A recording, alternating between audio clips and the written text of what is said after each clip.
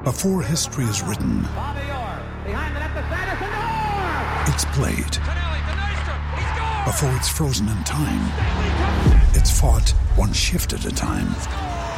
Before it's etched in silver, it's carved in ice. What happens next will last forever. The Stanley Cup Final on ABC and ESPN Plus begins Saturday. Thanks for choosing this free Anfield Index podcast. If you'd prefer to listen to this or any of our other shows without adverts, then now's the time to check out Anfield Index Pro. With AEye Pro, you can supercharge your entire listening experience. You'll not only get all of our podcasts without the ads, but you'll have them far faster with our quick publish feature available exclusively for subscribers. AEye Pro also puts you in the heart of our sound studio, with an option to listen to many of our shows live and interact with the podcasters in real time as the shows are recording. Upgrading couldn't be easier. AEye Pro is available on all popular podcast platforms, and we have our own apps for Apple and Android. Just head on over to AnfieldIndexPro.com and get started today. Hello and welcome to AEye Scouted on Anfield Index Pro. I'm Dave Hendrick, joined as always by Mr. Carol Matchett. How are you, sir? Eagerly anticipating the return of real football. Yes, indeed. After the international nonsense, it is time for real football to commence, and that means Premier League action, and Liverpool will be taking on Wolverhampton Wanderers in the early kickoff on Saturday. Always nice to come back from a break to the early kickoff away from home. Games that we traditionally do not do well in. But this is a game that we should win, Carl. Wolves have not begun the season particularly well. They did play very well against United and were very unfortunate not to get at least a point in that game. They got walloped by Brighton. They managed to beat Everton away from home despite being outplayed. And then they got beaten 3-2 down at Crystal Palace. They've had a bizarre season where their manager walks out on the cusp of the season beginning. And to go from Julian Lopetegui to Gary O'Neill, despite the fact that O'Neill did very well keeping Bournemouth up with, a margin of luck and a lot of money behind them last season, it's a significant downgrade. Lopetegui is a very good manager, proven at the highest level. Gary O'Neill has less than one full season under his belt. And it kind of seems like it was the cheap option more so than anything else. Yeah, it was. I mean, there are plenty of other out-of-work managers they could have gone and gotten. I completely agree with you. It feels like they took a really easy, cheap, quick option because he was, English Premier League, just out of a job, all that sort of stuff. The truth is, we don't really know what Gary O'Neill is at the minute because, as you've just said, he's not really had enough time in a senior job to know. And he went very, very quickly from being youth coach to being senior coach to being assistant coach to being a first-team manager when he wasn't even going for the job. So on the one hand, you have to applaud him for making the most out of his opportunities as they've come along. On the other hand, for a sustained entire season leading a team, it's very difficult to predict because we just don't know. I must say I've been pretty impressed with how the team has played in terms of their build-up play, the actual football, their movement and their approach. I have been surprisingly, I wouldn't say pleased, but upbeat, let's say, about how they've attempted to play and how they've attempted to structure their build-up play. I think there are certainly a few things which still need fixing and addressing. I don't think they're going to go away very quickly. I especially have a few concerns over some players he seems to be continually picking, namely Fabio Silva up front, who I still just don't see a single thing about, really. I don't know. We'll get to him. But generally speaking, O'Neill's setup and how he's looking to play on the ball, I think is good. Off the ball, I think has been hit and miss. It's been really brave and front-footed, and I think he's probably trying to negate the fact that Wolves are like anti-scoring as a group by making them much more aggressive defensively higher upfield, looking to get challenges in, let's say, closer to danger and maybe upset the opposition's own organisation that way, rather than try to be creative in slower passive build-up play.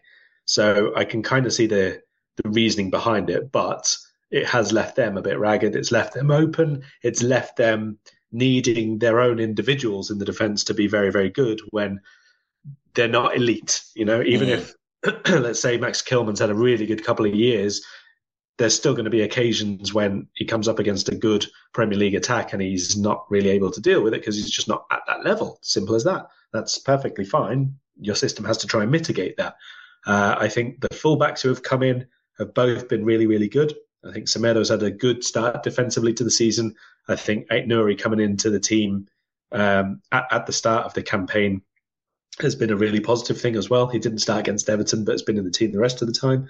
And I think he's been good, defensively good, offensively excellent. I think he's a much better player overall than Bueno. So I think that there's reason for optimism, but it's still got to be really cautious optimism because there are such glaring weaknesses in this squad. One is still scoring goals or being clinical for the chances they create. One is depth in at least two key areas. And third is like even the players that they are looking to rely on a little bit more. If we say that they're fragile or have been, then that's kind of being kind. There's quite a history of injury in this squad. There is. They had a very weird summer, all told, including the manager's departure. But if we look at player comings and goings, Ruben Neves was one of the first big names to go to Saudi. He joined Al Hilal, which was a big surprise considering Ruben Neves at 26. Was he 25, 26? I think the assumption was he'll be moving to a European club. He'd been linked to Barcelona. He'd been linked to a couple of others. And I just assumed he was going to move on to a pretty decent European club, considering he had 1 year left in his contract and had made it fairly clear he wasn't going to renew. Diego Costa was released when his contract ended. Luke Matheson left on a free. Shame it didn't work out. Very talented young player now at Bolton. João Moutinho left when his contract ran out and Adama Traore left. So even though Neves' landing in Saudi was unexpected, him leaving was expected, and everything that happens to there is what everyone expected to happen. Then they sell Connor Cody again. Everyone expected that to happen. Then they sold Nathan Collins because Lopetegui didn't fancy him for whatever reason. I wonder if, in hindsight, they now regret that because I think he'd fit much better in Gary O'Neill's setup than he did in Lopetegui's. They sell Dion Sanderson, Heo Kwaba. They sell Raul Jimenez. They sell Sarkic. They sell Lewis Richards. And then they sell Matheus Nunes to Manchester City on deadline day. Coming in the door, Matheus Cunha, that was a deal that was done in January, loan with an option to buy, and I think they'd agreed very early on that they were going to take that option up. £44 million is a lot of money, though, when you're up against the FFP wall.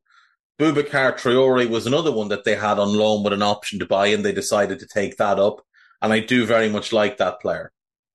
And then it all got very messy for them, where they clearly had no more money to spend, and they bring back Matt Doherty on a free transfer. They bring in Santiago Bueno, a young Uruguayan centre-back. I think he's 23, 24. Was at Barca for a few years, was at Girona the last few years. I don't know a huge amount about him. I know they paid around 9 million for him, so we'll see. They bring in Enzo Gonzalez, who's really highly regarded. Young Paraguayan winger, who was linked with Brighton quite heavily after they signed Julio Enciso. It was said that this kid was, a similar level of talent as Enciso. We'll wait and see whether that's true or not. And then they brought in Jean Rickner Bellegarde, which was an odd signing. He's a good player. He's a decent midfielder. But what's weird about it is they went to Strasbourg to try and sign Habib Diarra, and Chelsea blocked that move because obviously Chelsea, well, Todd Bowley owns Strasbourg, but Chelsea owns Strasbourg. And he's a 19-year-old, superbly talented, hugely promising young midfielder. And Wolves wanted to bring him in. Chelsea block it. So rather than, look elsewhere, they just decided to grab the next available midfielder at Strasbourg, possibly because they'd paid for the flights to get there. And look, it remains seen how he does, but it's a bit of an odd one, a bit of an odd signing for them. All things considered, they got undoubtedly worse in the transfer window. They lost their two best midfielders. They lost a good centre-back. They didn't bring in any forward players. I'd be concerned if I was a Wolves fan. I do like the signing of Tommy Doyle on loan with an obligation to buy for $5 million. I think that's really clever business. But overall, I do think they've gotten weaker through the summer. Now, they can mitigate some of that by playing Aït-Nouri over Hugo Bueno, because that's an upgrade. But I would have a concern about the central defence. For me, Craig Dawson's always been a yard dog. And he does a lot of the blood and thunder stuff that pundits love. I think he makes a lot of mistakes. I think he's slow. He's poor 1v1. He's not great on the turn. He can be exploited.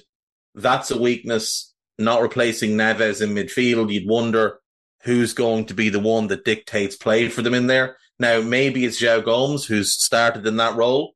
Maybe that's what he's going to be developed as. And like you mentioned earlier, how they're building up and how they're playing out, it does mitigate a lot of what they lost with Neves. They haven't replaced Núñez, really. So you'd wonder who's going to play that left-sided role that he was kind of making his own.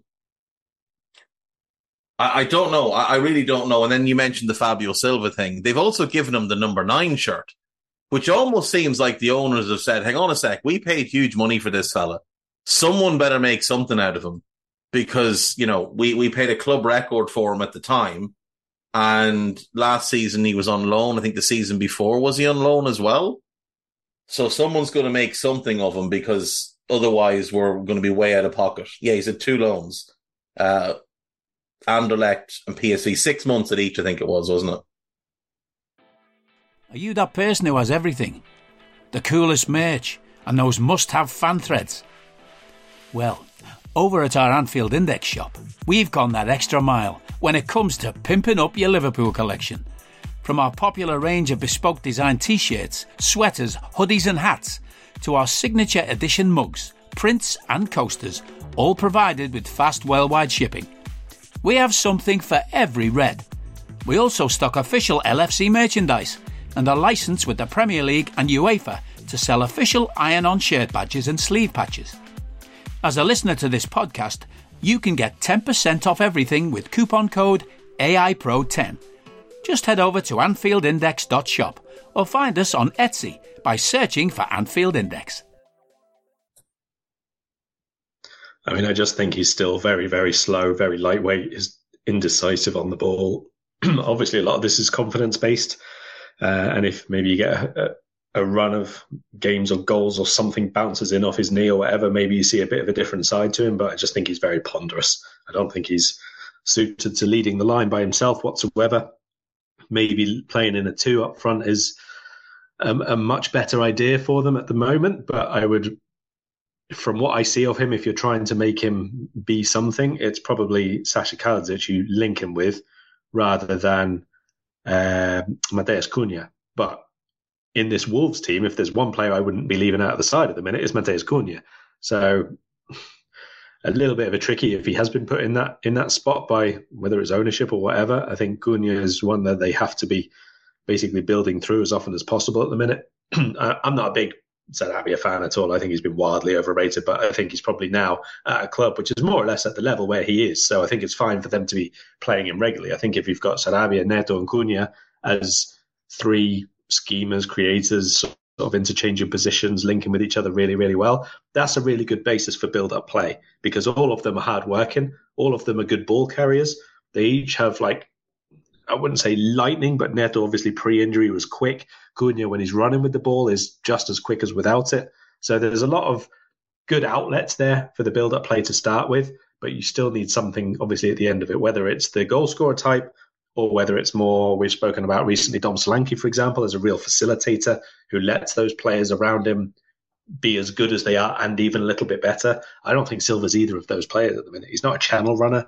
He's not someone who's going to chase the ball down. He's not relentless presser. He's not a big hold-up player. I just think he's got so much to learn at this point that it just feels a bit detrimental when he's in the team, basically. That's my point. And not necessarily all going to say that's his fault because he was brought so young and now maybe is being put in again when he's not ready. Again, maybe Kalajic isn't fully fit yet. They're still sort of determining what kind of a team they're going to be. I think if they can get Kalajic fit or maybe get a bit more out of Hwang Hee-chan, I know he's not, again, an elite level player, but very hard worker. I think he's quite a good finisher. His movement is definitely better than Silva's. So I think there's options there for them to do different things with that attack. And I think that they've got numbers in the attack as well. But yeah, it's still quite away from all coming together perfectly. And then you're still relying on it being very, very good at the other end of the pitch as well. Yeah, I mean, that's the thing. They've got to find a way to get the right balance in attack. And for now, they're playing 4-4-1-1. Maybe they'll shift to something more resembling a 4-3-3 in time. But for now, like, as you mentioned, Sarabia and Neto in the wide areas, Cunha behind a striker, that's probably the best they've got. But that striker really can't be Fabio Silva if you want to score goals, because I don't know what he does well at this point. I really don't. There's like little flashes of movement. Like he'll make a really good run, he won't get the ball. And it's almost like he just kind of gives up on that. Like he doesn't make a second run, a third run. And I think until he starts doing that repeatedly, making those runs, gambling on things, I think he's just going to end up in a busted flush there. I like the midfield group. Sorry, go ahead. Yeah, I was going to say he's scoring a hat-trick this weekend then, is he? Probably. We did get Wallop there last year, which was great fun. And Kevin Liston scored a hat-trick against us before, so, it can happen. Yeah, definitely can. I do like the midfield group. Lemina's a good ball winner. He's a grok. He'll kick people and boot them up in the air, but he is a good defensive midfielder. Boubacar Traore is a good player. João Gomes is a good player. Tommy Doyle is a good player. Those three all have potential to develop a lot more. I'm biased towards Joe Hodge. I think he's a nice little player. And obviously then Bellegarde, we'll see how that works out. We'll see what his role is, what his purpose will be in the squad. He's definitely a good player. It's just, I just find it weird that they went there to buy one player and then came away with somebody else. That's just always a little bit odd to me. This is a team that we shouldn't have huge concerns about. Now, Cunha is one that can hurt us. And the way he operates between the lines, that could be problematic for us because obviously we're not playing with a proper six at the moment because we don't have one other than Wataru Endo, who's seemingly just going to be a squad player in the league and maybe a starter in the Europa League. So Cunha playing in between the lines could be an issue for us, but there's plenty of issues in their team that we can exploit. The right side of their defence, Semedo's playing pretty well, but there's always a flaw with him. Doesn't defend his inside shoulder well. Craig Dawson, we made him look like Baresi last season, and he scored against us as well, which was doubly sickening. But he's never been any more than average, and at this point he is well past his best. Darwin running off the back of him is something we should be looking to exploit. The left side of defence with Kilman and Aït-Nouri is strong. Jose Sa had that great first year, was not great last year, and hasn't been overly impressive this year. Jose Sa had a good first year because he was playing in front of the tightest defence, who conceded the fewest shots. That's why he didn't have a great year. No, let's be fair now. His save percentage was pretty good. His post shot XG was pretty good. I would say he was one of the three best keepers in the league that season. Now, there wasn't much competition, admittedly. and the best keeper in the league that season was probably Emi Martinez. But I do think he had a really good season. But last year wasn't good, and so far this year I haven't been impressed. The Bruno Lage system seemed to suit him a lot more. Like you said, it was a lot more compact, and it was aimed at limiting the opportunities and limiting where the opportunities came from. What areas of their team do you think we should be looking to exploit? To exploit? Yeah. The two biggest areas I've seen so far which their approach leaves them vulnerable to is central midfield, if you're being very, very aggressive and challenging them as quickly as they receive the ball. Because I really like Lamina. I've liked him for a long time as a player. But his first touch is usually the way he faces and then he'll turn. Gomes, I know less about by a considerable distance. I think he's been all right, but not spectacular so far. I think he's probably a decent foil for Lamina in terms of sort of doubling up in terms of ball winning and all that. But again, not someone who I think looks like they are going to be incessant at taking the ball on the turn or being able to play loads of one touches really, really quickly. I think that there's not predictability about their play, but a purposefulness, which is it can be a bit one-dimensional at times. Like this Wolves team right now at the beginning of the season looks a lot more like playing, let's say, an early Brighton or a Bournemouth from 2 years ago or something like that than Wolves last season. Like Wolves for the last probably 3 years or so have just been an utterly boring club to watch. Like really dour. 3 years? Oh, more than that. Nuno Espirito Santos was manager there for a few years. 5 years then, pick whatever you want. 4 years anyway. Like really stolid, sort of try to be good defensively, but not really much ingenuity, not really much in terms of free-flowing football. I think this team is trying to be more free-flowing, but they obviously don't have the caliber of player yet. Technically fairly decent, but movement, speed of play, actual ingenuity is probably not quite there where they'd like to be yet. It's a little bit idealistic where they play at the minute. And I think those areas just in front of the defence, so going into defensive midfield, or when they're trying to make really quick combos between centre mid, one of the wide forwards and one of the centre forwards dropping off, those interplays, excuse me, sometimes they can have sort of 2 or 3 players trying to run ahead of the ball to continue that move. Maybe the fullback overlaps, that sort of thing. You can exploit them if you win the ball back and move it really, really quickly there. Thankfully, that's one of the areas we are still very, very good at. Obviously, the direct balls, the long balls in behind is a different matter. But like I said, they're not really playing forwards at the minute who are capable of doing that. It's much more about them trying to pass out of defence quickly, 1 touch, 2 touches, turn the ball around the opposition midfielder, and then maybe by the time either Ned or Cunha gets on the ball, still in really deep areas, then they're able to be in space and dribble. And that's when Wolves look much more impressive, but also much more dangerous when they start running with the ball at speed and maybe from 40 yards out onwards. So if we're really, really tight in midfield, really, really good at getting to the ball as quickly as they're passed into feet, I think we can get probably quite a lot of joy in turnovers. Obviously, a part of this is going to depend on who the attacking 3 are in the end, but we'll get to that in a minute. I would suggest those are the 2 parts. If we resort to having lots and lots of possession and swinging in crosses from the sides, I can see it being a not very enticing game for Liverpool. Yeah. If we fall into that trap early, it might be problematic. Obviously, the thing they did really well against United was Cunha and Núñez dropping deep into their own half, picking the ball up, taking out the fact that the midfield didn't have a lot of progression in it, and then just carrying the ball 40 yards by themselves.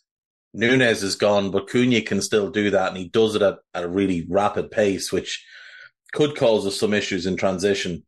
The only injury they have is Joe Hodge, so you would assume we're looking at Jose Sarr in goal, Semedo, Dawson, Kilman, and Aït-Nouri as the back 4, Lamina and Gomes as the double pivot, and then Neto, Cunha, Sarabia behind. I'm guessing it will be Silva. because Kalisic hasn't started in the league yet, but maybe Kalisic gets to start just because, well, he is the better player and it would be smart. The other option, of course, they could play Cunha up front and bring in another midfielder. Maybe bring in Boubacar Traore, get themselves a little bit more of a solid base in midfield. Maybe Hwang on one side and Hwang could start on the wing, and Cunha up front. Sarabia as the two through the middle then. And that would then give them a little bit more of a solid base. Right, as far as Liverpool go, we will have no Virgil. He is suspended. His extra 1-game ban for calling a decision a fucking joke. Likely only got 1 game because he apologized, would probably have gotten more if they could have given him more. We do have 3 injury doubts though. Ibu Kanate is a doubt. Missed out before the international break. The hope is that he is fit. Now, if he's in any way a doubt, I think they'll just leave him on the bench. Gomez and Matip played very well against Villa. So, you'd be happy enough if they have to start. Thiago obviously is still working his way back. He had a setback. We'll see. Hopefully he is ready to go and can give us at least another option in midfield. But the concerning one, Carl, is Trent. Now, he obviously went off with a hamstring injury in the Villa game. My hope is that was one of those, there's an international break coming up and I can't be arsed type of injuries. We'll find out fairly soon. Jurgen will obviously give his press conference on Friday, which is when we'll actually learn who's ready and who's not. But the hope will be that at least 2 of those 3, Thiago, Trent and Ibu will be ready to play because, you want to have as many of your best players as possible available. Yeah. There's not really much we can do about it at the minute. And, we have to point out we're also recording this a little bit earlier in the week than usual. So, for example, England v Scotland tonight, presumably Andy Robertson's going to be involved. We'll assume he's not going to get injured. So he'd be in the team. But there could still be something in the meantime that we obviously speak about here, which cannot happen. I think we saw enough in our last game to be, confident enough that if Gomez and Matip, for example, have to start alongside each other again, that's fine. There's no particular issue with that. It's not the best moment of either of their careers. They've both been excellent at times, but those times are like at least 2 years in the past now for both of them. I'm a little surprised that Gomez hasn't been given a bit more of a nod previously. We saw him then shift over to sort of the right side of defence and Jarell Quansah for the closing minutes in the centre of defence. So if Trent can't play, maybe that's an entirely new quartet that we see there, Robertson, Quansah, Matip and Gomez. I don't know how you feel about that. It's probably, as an away basis defence, not terrible, but obviously there's going to be a lot of question marks, and especially in terms of build-up play. We haven't really seen Jarell Quansah tested yet.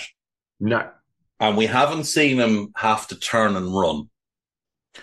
And that's the one concern I have, is if he gets isolated against Matthias Cunha and Cunha knocks it by him, how does Quansah react? Can he cope with that level of pace? That will tell us a lot. If Trent is not available, I think we really need Ibu.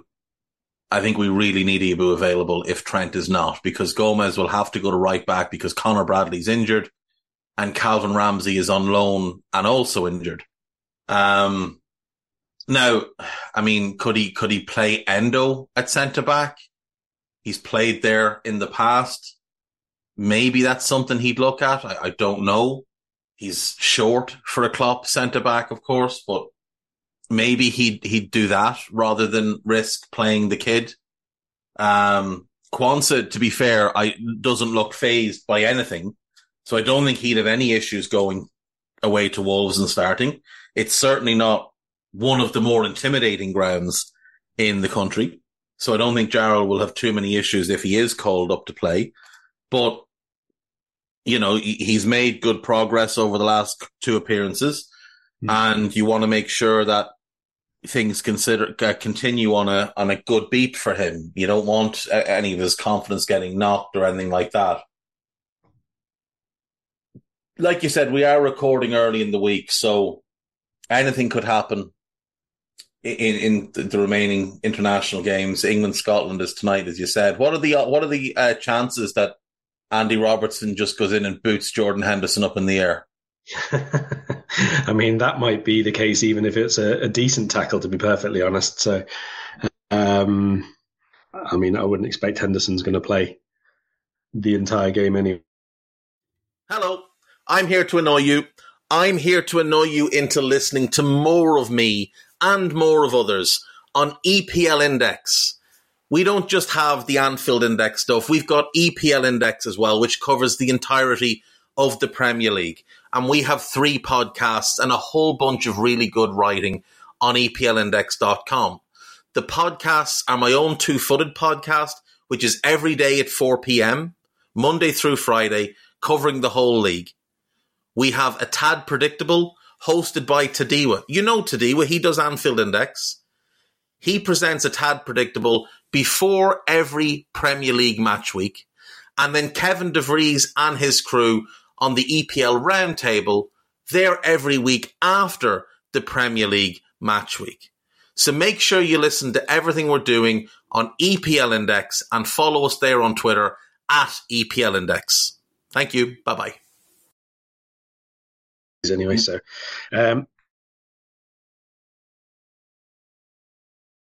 more of a concern, I think, would be the site, and they have a lot more distance to come back, obviously. So they're only going to be back for, a day and a half before we leave to go to Wolves. Because we'll travel to Wolves, obviously, on Friday for the Saturday early kickoff. So I think that the defence is just going to be the defence, whoever's fit.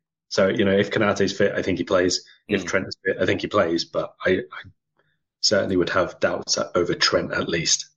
Yeah, as would I. I think Ibu should be okay because, he missed out on the Villa game, but I think with the 2 weeks off, he should be okay. Trent is the one that I do think will miss out. So let's ask you a question about that then, because I've been a little bit surprised. Like when Gomez and Matip have played with each other, it's been Gomez on the left rather than what would seem to suit him as the right-sided one who covers across.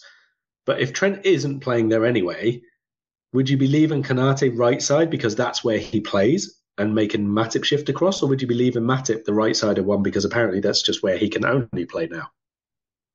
It's a really weird thing because, see, I think the reason Gomez plays the left-sided role is because to be fair, Gomez was playing the left-sided role last year when we were playing a flat-back 4 as well. In the 3, it makes sense to me that Gomez would play the left because Robertson abandons ship constantly and the left-sided space is left open.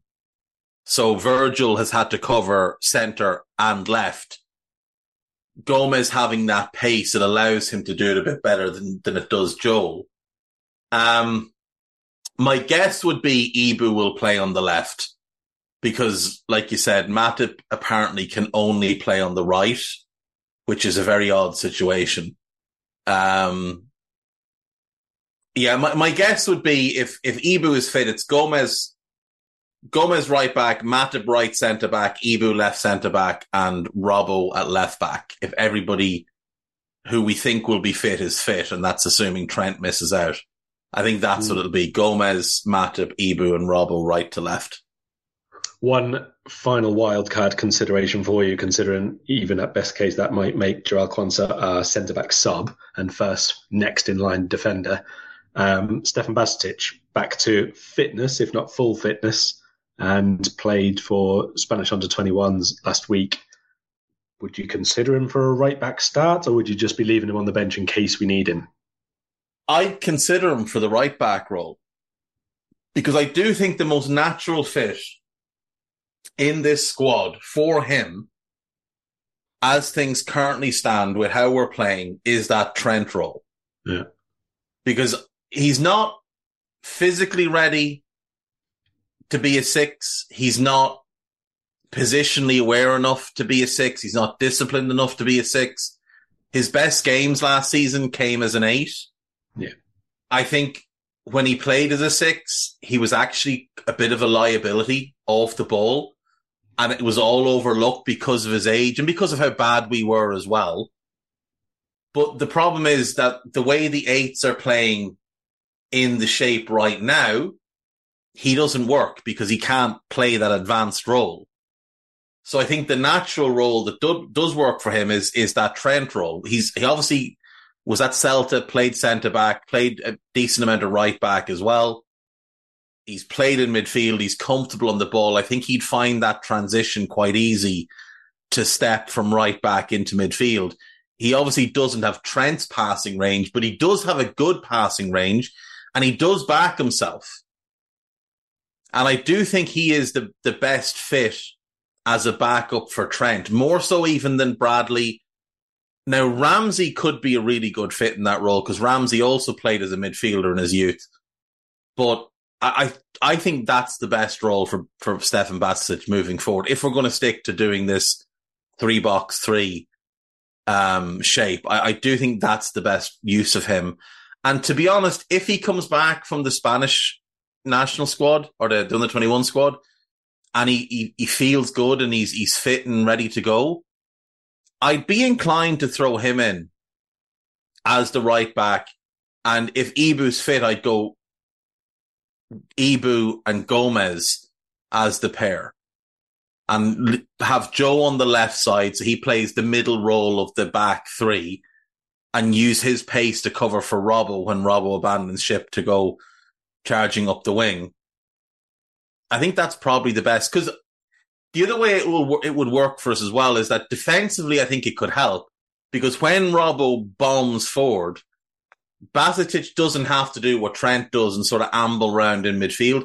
He can drop back in and be a right side centre back with Ibu in the middle and Gomez as the left side centre back, which will work because Gomez is comfortable on that side. So, defensively, it might actually work a little bit better and give us more balance, where Bacicic can be used in almost 3 different positions: right back, the double 6, and right side centre back in a 3, depending on what the phase of play is. So yeah, I would, if he's ready to play, I'd be very tempted to go with him. And into midfield, I think it's the same midfield that started against Villa. I see no reason to change it now. Alexis is obviously flying back from South America, and he's played at altitude, so you'd want to be very careful with how long he plays for. He's not going to have a long turnaround. They play tomorrow night, is it? They play tonight. They play tonight as well, so he'll be flying back tomorrow. It's a long-ass flight. He'll be back either late Wednesday English time or, it should be late Wednesday, I think. Late Wednesday, so he'll have probably a recovery day on Thursday. And then Friday we go straight away, so he'll only get the one session. He'll get the one session, yeah. So you'd want to just be careful, maybe keep an eye on him, manage his minutes. Maybe you just say to him, look, we'll give you 60. If you can give us 60, that's great. If you can't, we'll get you off on half time. But I do think it'll be the same. I think Dominic is an obvious one to start. I think even though Alexis is not a 6 and it doesn't really suit him a whole lot, I think he's probably the best option we have right now. Maybe a 60-30 split with Endo for this game then or something. Yeah, and I think Curtis will retain the left-sided spot. I don't. Well, maybe Gravenberch comes in, but my assumption would be that Curtis starts and maybe Gravenberch comes on on the 65-70 mark. Like you said, Thiago hopefully is available as well. So yeah, and that's the one. Like if he's available, then again I think he can come on with 15-20 to go, and he's just he ideally I think you'd like him if you're bringing on Endo to replace Alexis. You'd also want to be bringing on Thiago to replace somebody else, maybe Curtis. Yes, because you get that technical and creativity still there. Exactly. So. And then maybe Gravenberch comes on for Dominic with 10 or 15 to go. That depends how they've all trained this week, obviously, because of course, like we're going to be really careful with. Gravenberch obviously has wanted to stay behind to make a big impression. So has he? Is the big question. We don't know.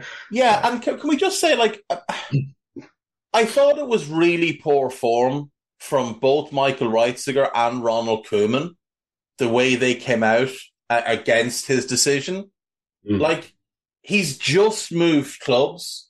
You guys know what a tough time he had at Bayern.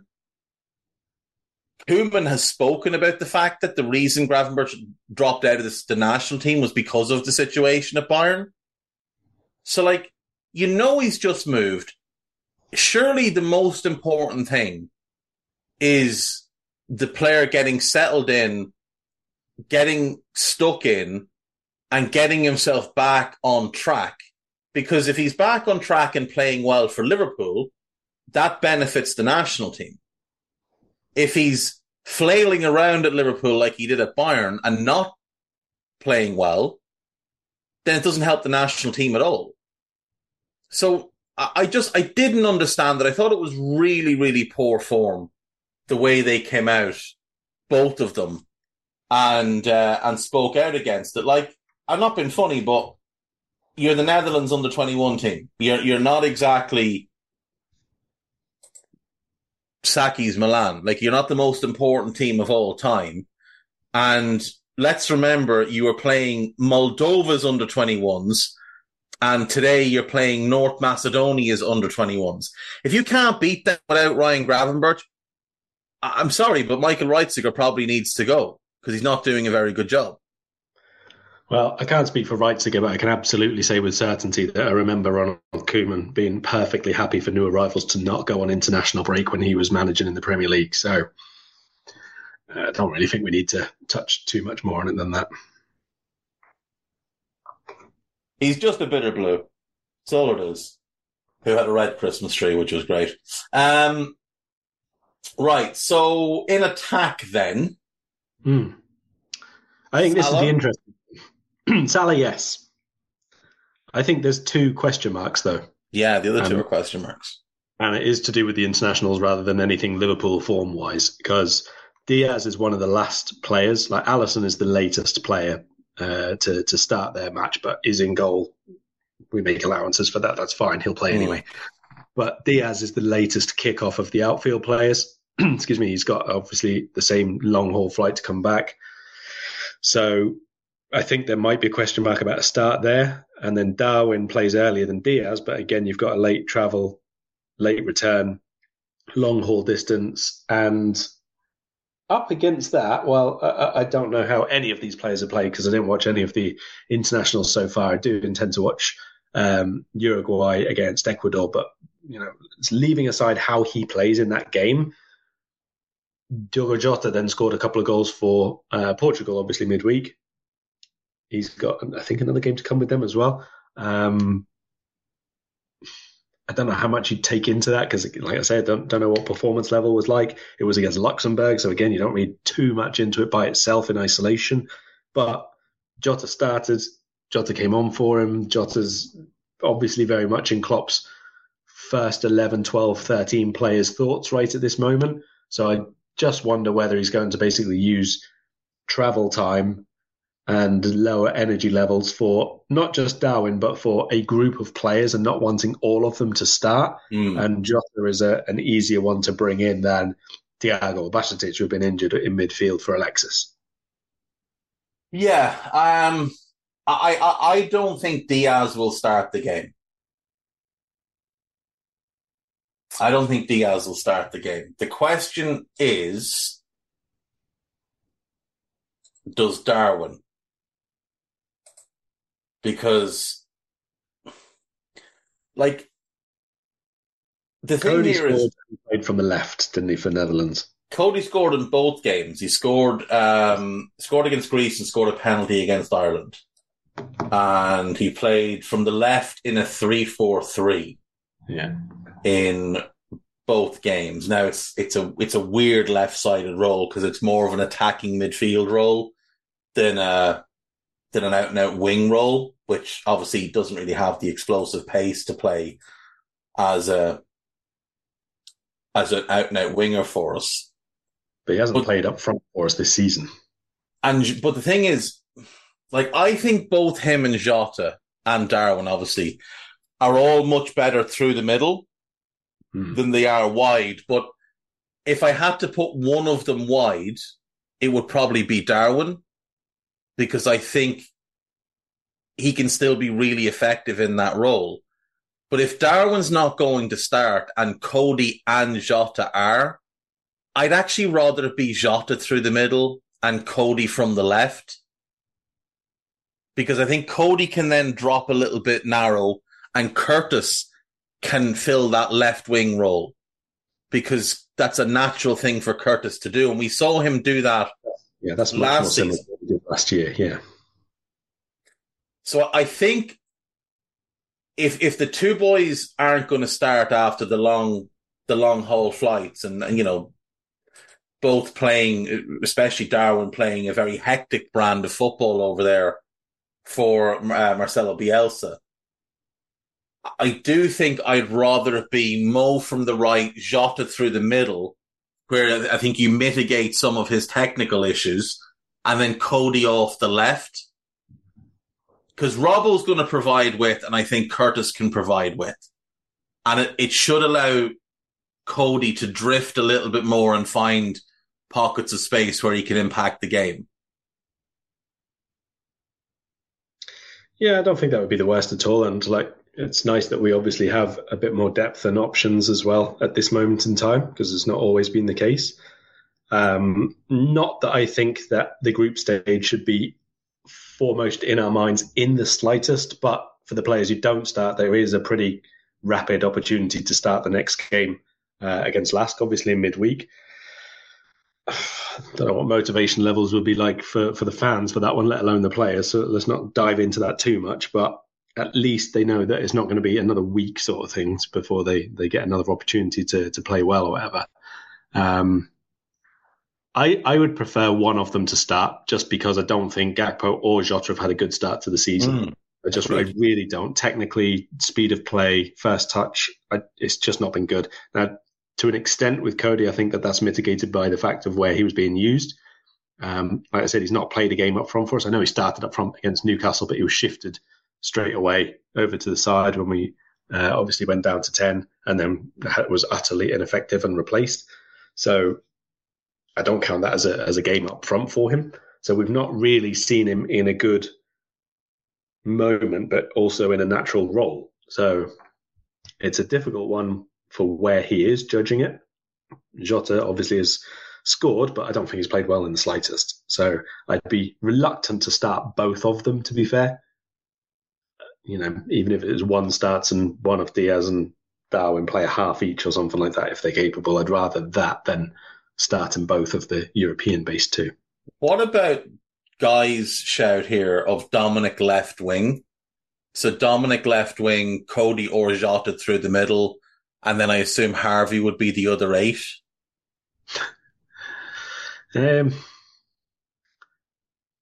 I'd probably be marginally more in favour of that than the Cody and Jota pair. Cody and Jota starting at the minute, yeah. Just because with Elliott, you're definitely going to get what I said earlier about trying to be really, really quick and aggressive into their centre mids, trying to turn the ball over quickly. I think he's tried to link quite well with Salah again when he has come on this season. Yeah, I'd probably go for it. Yeah, Dominic's man of the match wherever he plays. Let's be honest at the minute. So yeah, it doesn't matter where he's played. He will be the best player on the pitch, and hopefully he just makes a bunch of people from the Midlands feel really sad this weekend, which would be nice. Right, what's your prediction? And then we have a question to end the podcast. I'm going to go for a sticky and irritating 2-1 to Liverpool. Just about. That was mine. Yeah. Sorry. See, that's what happens when you host and you ask the question and then I answer first. Paul Tierney, VAR. How do you feel about this? Yeah, Michael Oliver's the referee as well, isn't he? So, it's not great. There's definitely a penalty or something going against us in this game. I'll go 3-2 to Liverpool. Bit of chaos. Yeah, a bit of chaos, but I also think we're going to have to overcome some adversity in this game with some questionable officiating. And obviously, we're both going for wins away from home. That's a marked upturn from last year. 100%. Now, a big factor in that is that Wolves are shit. Yes. But it is an upgrade. It is an upgrade. In my predictions yesterday on Two Footed, I had Wolves to finish 15th. Ahead of Burnley and Fulham surviving, with Everton, Sheffield United and Luton going down. But this question then from Hersnir is, Liverpool have started the season pretty well, so how do you fancy the chances to get silverware this season? So I'll throw that to you first. Right. I would like to see us go absolutely all in for the League Cup, because Europa group stage is crap and we should win it with our eyes closed, with Ben Doak in goal, with Kamil Grabara right wing, whoever, right? We should be able to get through that without a problem, which means the extra couple of League Cup matches, third round, fourth round, and I think quarters would then be pre-Christmas as well. I think we should play as strong a team as possible, basically. Not to the extent that Salah and Trent have to be playing if we get drawn with, Oldham and Tranmere, but relatively speaking, let's put a really strong team out, get ourselves into the last 8 at the very least, and see what the draw brings us from that point and who we play around those matches. I think we've got a really, really good chance of going deep in the domestic cups, because we're not going to be having to play the first 11 in these extra 6 European matches if we don't want to. Then later on in the season, again, depending on draws and how we're playing in the Premier League and where we are in the league and all that sort of stuff, then you can decide how much you want to focus on the Europa, because there's 3 trillion matches to play in this competition before you get to notable parts of the knockouts where you might play either a decent side from the competition or a team who's come down from the Champions League, that kind of thing. So basically, I don't want to worry about this midweek stuff. And I think it gives us an opportunity to be quite strong in the domestic cups up until, let's say, February. So we could be in the semis by that point already. And in the FA Cup, 4th round or 5th round by that point. I'd like us to focus on that. It's going to be 5 matches, less the 6 that we don't need to be fully on board with, or fully, strongest 11 available for Europe. And if that is the case, then I think we put ourselves in a really good chance of 2 or 3 competitions that we can go deep in. It could be a memorable season if you go on and win a couple of those. It gives a lot of confidence back. It puts you again on the map of trophies and people wanting to come to you. It raises competition levels across the squad, all that kind of thing. I think this season, although I hate it, the Europa probably gives us an opportunity to reevaluate priorities, and I would like us to see us do that by way of going strong in at least one of the cups. If I said to you that our best 11 right now is Alisson, Trent, Ibu, Virgil, Robbo, Dominic, Alexis, Curtis, Mo, Darwin, Diaz, would you agree? Yes, there are fluctuations there. I think as a player, Thiago's obviously better than Jones. Of course he is. But I'm talking more about system fit than anything else. Yes. So if I then said to you that we have an alternative 11 of Kelleher, Bisetic, Matip, Gomez, Costas, Gravenberch, Endo, Thiago, Elliott, Gakpo, Jota. Could that not be our Europa League / Cup team? Now, obviously, there's going to be weeks where some of them have to start for the first team, because you're just not going to go the season without injuries. But what I'm saying here is, if you look at Arsenal last season and how they had that really good first half, it was because they didn't play their best players in the Europa. But that team, that's without factoring in your Ben Doaks and Cade Gordons and Jarrell Quances and Luke Chambers and whoever else. That's an 11 of, barring Basetic, senior players with multiple seasons at least under their belt. To me, that's the Europa League and League Cup team until Christmas. with the bench being made up of largely kids. And I wouldn't even be allowing Virgil or Mo or Trent or Darwin or Diaz in the fucking stadium for those games. Stay at home, lads. I think you're right. I think we can go quite far in the domestic cups. Now, I actually have Newcastle winning the League Cup because I think they're going to beat City. And I think if they knock out City, I think they can go and win the thing. But I have us winning the FA Cup because I want us to win the FA Cup because I value the FA Cup. The FA Cup remains important to me. I have us winning the Europa League and the FA Cup this season. I think we finish third in the league and win the 2 cups. Yeah, I'd be very happy if we won the 2 cups. I mean, like in a knockout game, obviously anything can happen, and even if Newcastle knock out City, they could draw Brentford in the next round and lose to them. Go out, of course. Yeah, but generally speaking, yes, that 11 that you say for the Europa League, I'm on board with that because as a group and you've got room to make errors and all the rest of it. But for knockouts, let's say not a Leicester because they're a championship team. I think the side that you've named there, give or take, should be good enough to beat them. If it's not, then again, we have questions over what we're doing with those players in the squad. But then if you draw, let's say the winners of Brentford Arsenal, right? Say we get the winners of them in the 4th round, I would want a stronger team in that because I think we should be looking to win this competition. If we that's play, fair. Yeah, the winners of Chelsea Brighton, the winners of Brentford Arsenal, the winners of Palace Man United. If we get any of those, I would want maybe not a Salah, maybe a Salah on the bench, maybe Trent on the bench, but I'd want Konate in. I think he should play. I would want Szoboszlai to play, for example. I'd want Diaz probably to play. I would want these players in the lineup. I wouldn't want to just go second string. No, yeah, that's fair. You in the League Cup, you do have to base it on who you've been drawn against. But if we've got, let's just pull up our fixtures for a sec. And get the League Cup. Right, so we play Leicester next. And then this is the 3rd round. So the 4th round is the week commencing the 30th of October. So we play Forest and we play Luton to bookend that. So here's where you could play a weaker team in the league. Forest home, Luton away. You could bring in Jota or Gakpo into the first 11. You could play Joe Gomez maybe. You could potentially play Costas at left back.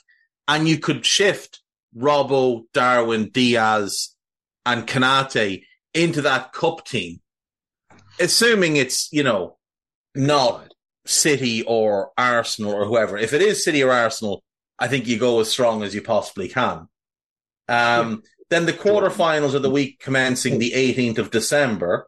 And we play United and Arsenal either end of that. So I don't care who we get.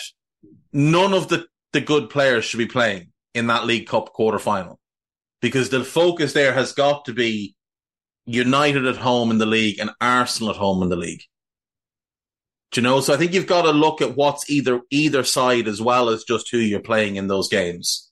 Yeah, I agree. But I think that, like I said, if you're not playing the 6 European games in that side of Christmas, I don't see any reason why these players can't win 3 games in a week. Even if it's Man United, Arsenal in those 3 matches, play the best team. All 3 of them. They're going to have to do it midweek in some of the Premier League games as well. It's an extra 2 matches that we're talking about, but taking away 6. That's my point. I know, but in December, it's not just about the extra 2 matches. It's the Christmas run as well. Yeah, it's, sure. Because we would go Union St. Gelos, then we've got United on the Sunday, then midweek would be the quarterfinal, then we get Arsenal, then we get Burnley on Boxing Day. It might get flexed to the 27th. Then we play the Toon. So we've got United, Arsenal and Newcastle coming to Anfield within 2 weeks of each other. Then we've got the FA Cup 3rd round, and then we've got... I don't need a VPN. I've got nothing to hide. This is what I used to tell myself before I hooked up with LibertyShield.com. Not only is my home internet now fully encrypted, but I can now access all the websites I want, whenever I want, and do so from absolutely anywhere. As a Liverpool fan, I love to know I can now watch every match, regardless of whether it's on UK TV or not. My Liberty Shield VPN makes sure nothing is blocked and guarantees me super fast streaming speed throughout that match. You can get connected right now with their software package, which includes a 48-hour no-obligation free trial and instant access to their apps for Apple, Android, Fire TV, PC, Mac, and Android TV. Or go a step further like I have and get one of their pre-configured VPN routers. These small but powerful devices allow you to easily connect every device in your home to VPN, making it the perfect solution for smart TVs, mag boxes, and games consoles. Visit libertyshield.com today and use coupon code AIVPN25 to get 25% off at checkout. Bournemouth. Yeah. Look, and then there's a break. To be fair. Yeah. If Port Vale and Sutton, the winner of that game, could play the winner of Exeter Luton in the fourth round, and then we draw the winners of that tie in the quarters, that's fine. That's ideal. That's absolutely ideal. That's the rate we want, please, EFL. Yes, please. We'll take the winners of Bradford, Middlesbrough, Exeter, Luton, Ipswich, Wolves, Mansfield, Peterborough, Port Vale, Sutton, Salford, Burnley, Blackburn. To be fair, there's only a couple of draws that wouldn't be nice to get in the fourth round. So we might just get a little bit fortunate with this. It's not the fourth, though, is it? It's the quarters, the fifth round. Yeah, no, what I'm saying is, and then that will get us into the quarters, but there should also be a bunch of other fourth round ties between the lower league teams. The only three teams I want to avoid in this competition for as long as possible are City, Newcastle, and one of them is going out in the next round, and Arsenal. Anyone else I'm happy to play, because Spurs are already gone out. I'd happily see us wipe the floor with Eric Ten Hag's United again. And all the rest of them we should beat, even with a weakened team. Brighton, obviously, you'd want to show a decent amount of respect to. Chelsea, I think if we play Chelsea 10 times, we beat them 8. I just don't think they're very good at the moment. I think it's more a psychological thing with us where we think they're better than they are. But no, I have us winning the FA Cup and the Europa League this year. Nothing would please me more than a repeat of the 2001 season. A nice cup treble, Champions League football. Yeah, Champions League football secured for next season. That's the perfect season. But I've decided, being the gracious person that I am, to pick Newcastle to win the League Cup, which likely means they're going to lose to City in the next round, but that is what it is. I do have City winning the league and the Champions League, which made me feel a bit sick to my stomach. But I managed to give your man, Unai Emery, the Europa Conference League, because I do think Villa should win that. Here's a question for you before we go. Give me your predictions for Manager of the Year, First Manager Fired, Player of the Year, and Young Player of the Year. I'll give you mine after you give... Well, I'll give you mine first, and you can have a bit of time to think. So Manager of the Year, I've gone for Postecoglou, because I've got Spurs to finish 4th this year. And I think if he gets them top 4, I think he wins Manager of the Year. For First Manager Fired, and this pained me, I've gone for Sean Dyche. Player of the Year, I think it'll be Haaland again, because I think he'll score a ludicrous amount of goals again. And even though he has more stinkers than good games, he scores when he has stinkers, and that fools City people into thinking he's played well. And Young Player of the Year, I've gone for the biased pick. I've gone for Evan Ferguson. Okay.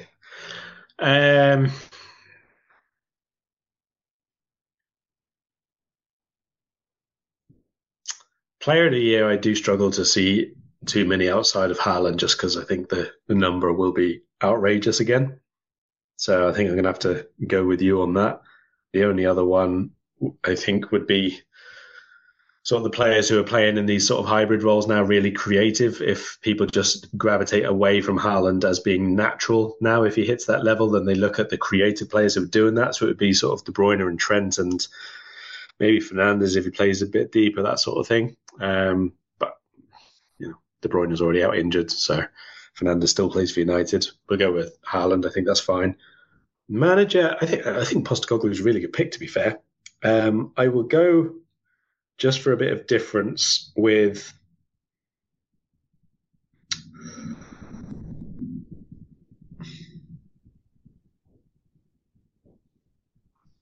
that's a very difficult one. I don't think De Zerbi is going to quite get Brighton into like 5th or something like that, which I think he would need to make him a candidate.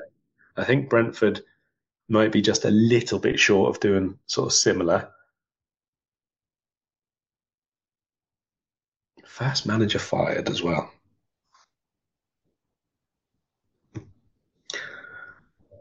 I have a tiny, tiny suspicion Marco Silva is not going to do as well.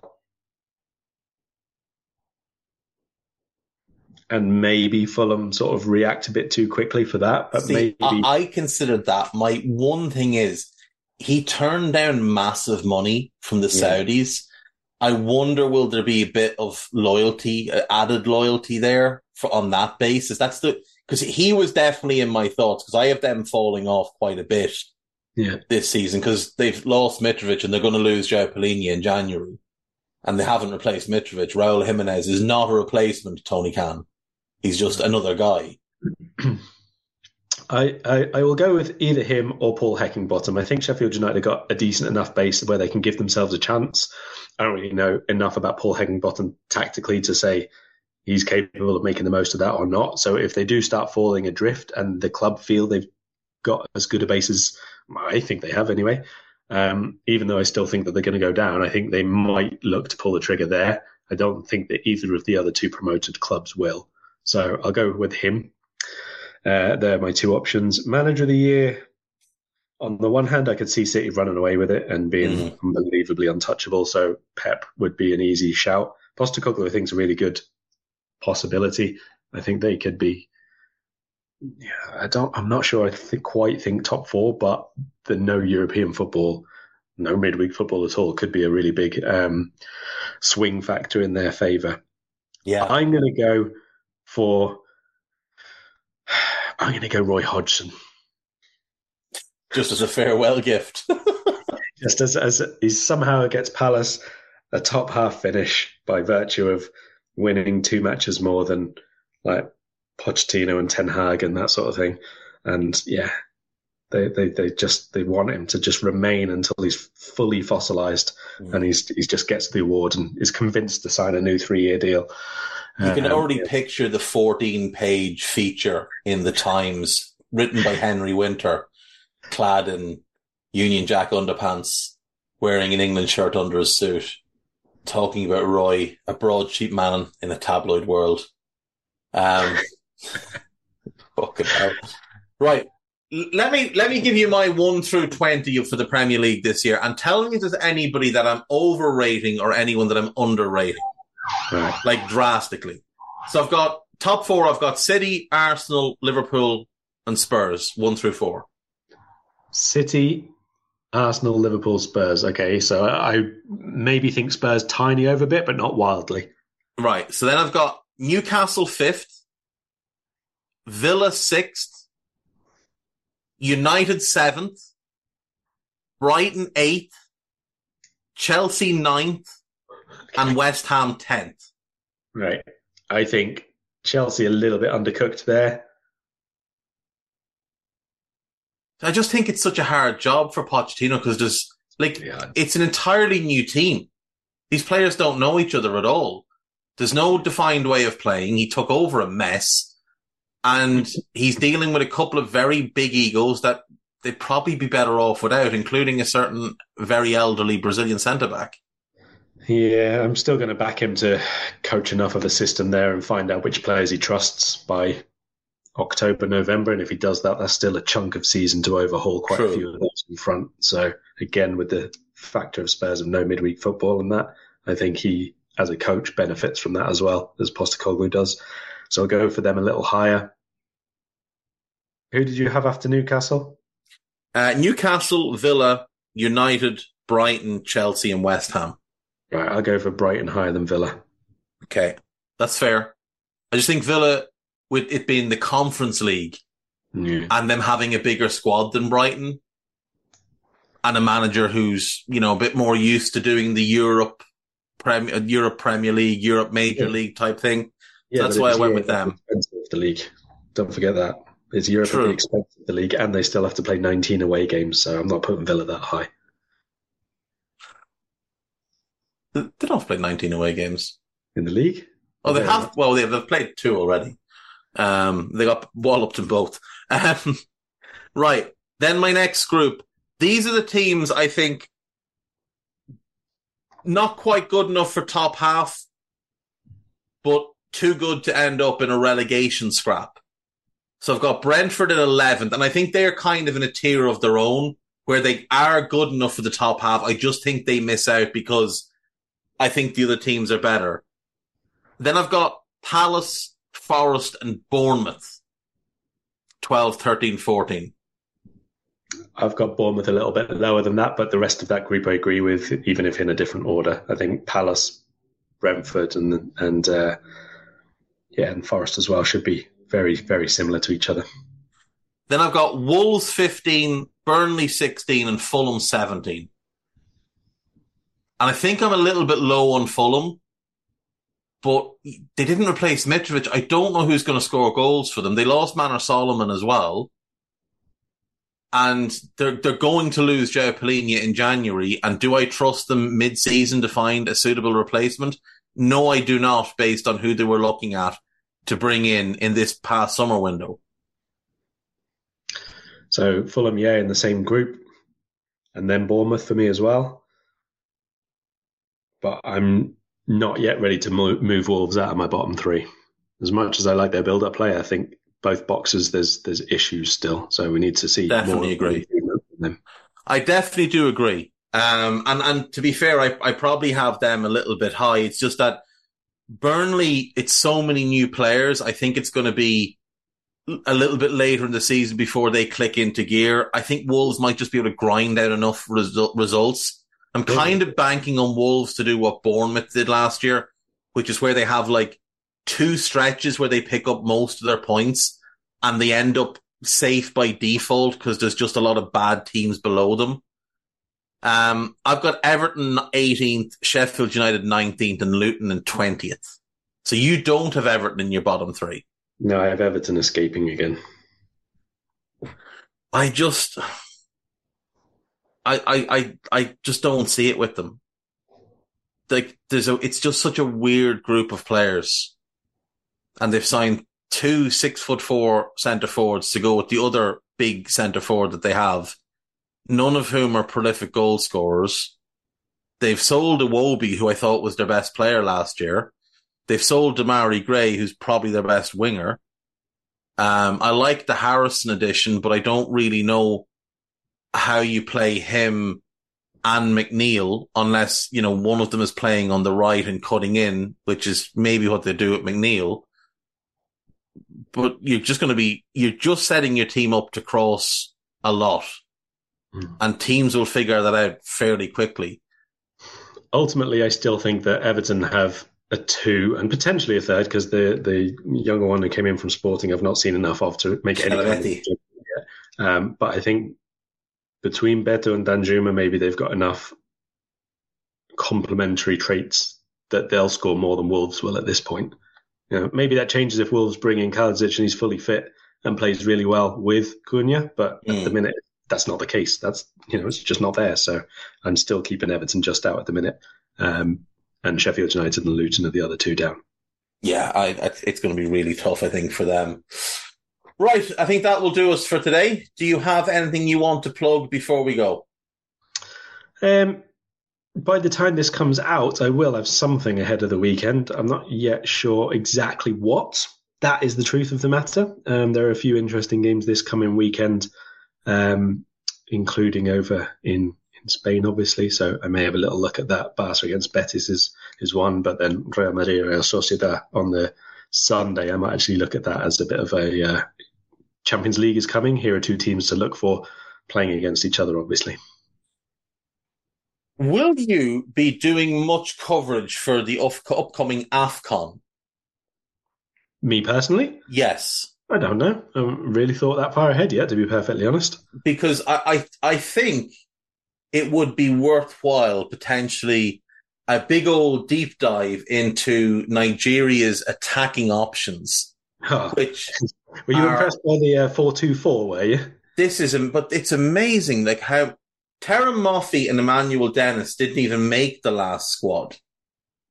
And they're both really good. You've got Lookman, Chukwueze, Iheanacho, Awoniyi, Moses Simon, and then the three that really jump out to me, Gift Urban, who really, really looks special, Victor Boniface, who has decided to be the best striker in the world under Xabi Alonso, and obviously Victor Osimhen, who might be the best all-round number 9 on the planet.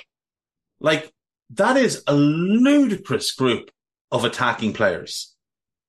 Absolutely ludicrous group of attacking players. Now, the defence is decent, I think. Decent. Not great, but okay. The midfield is not great, but it's okay. But the attacking options are just incredible. I'm genuinely blown away by the talent they have.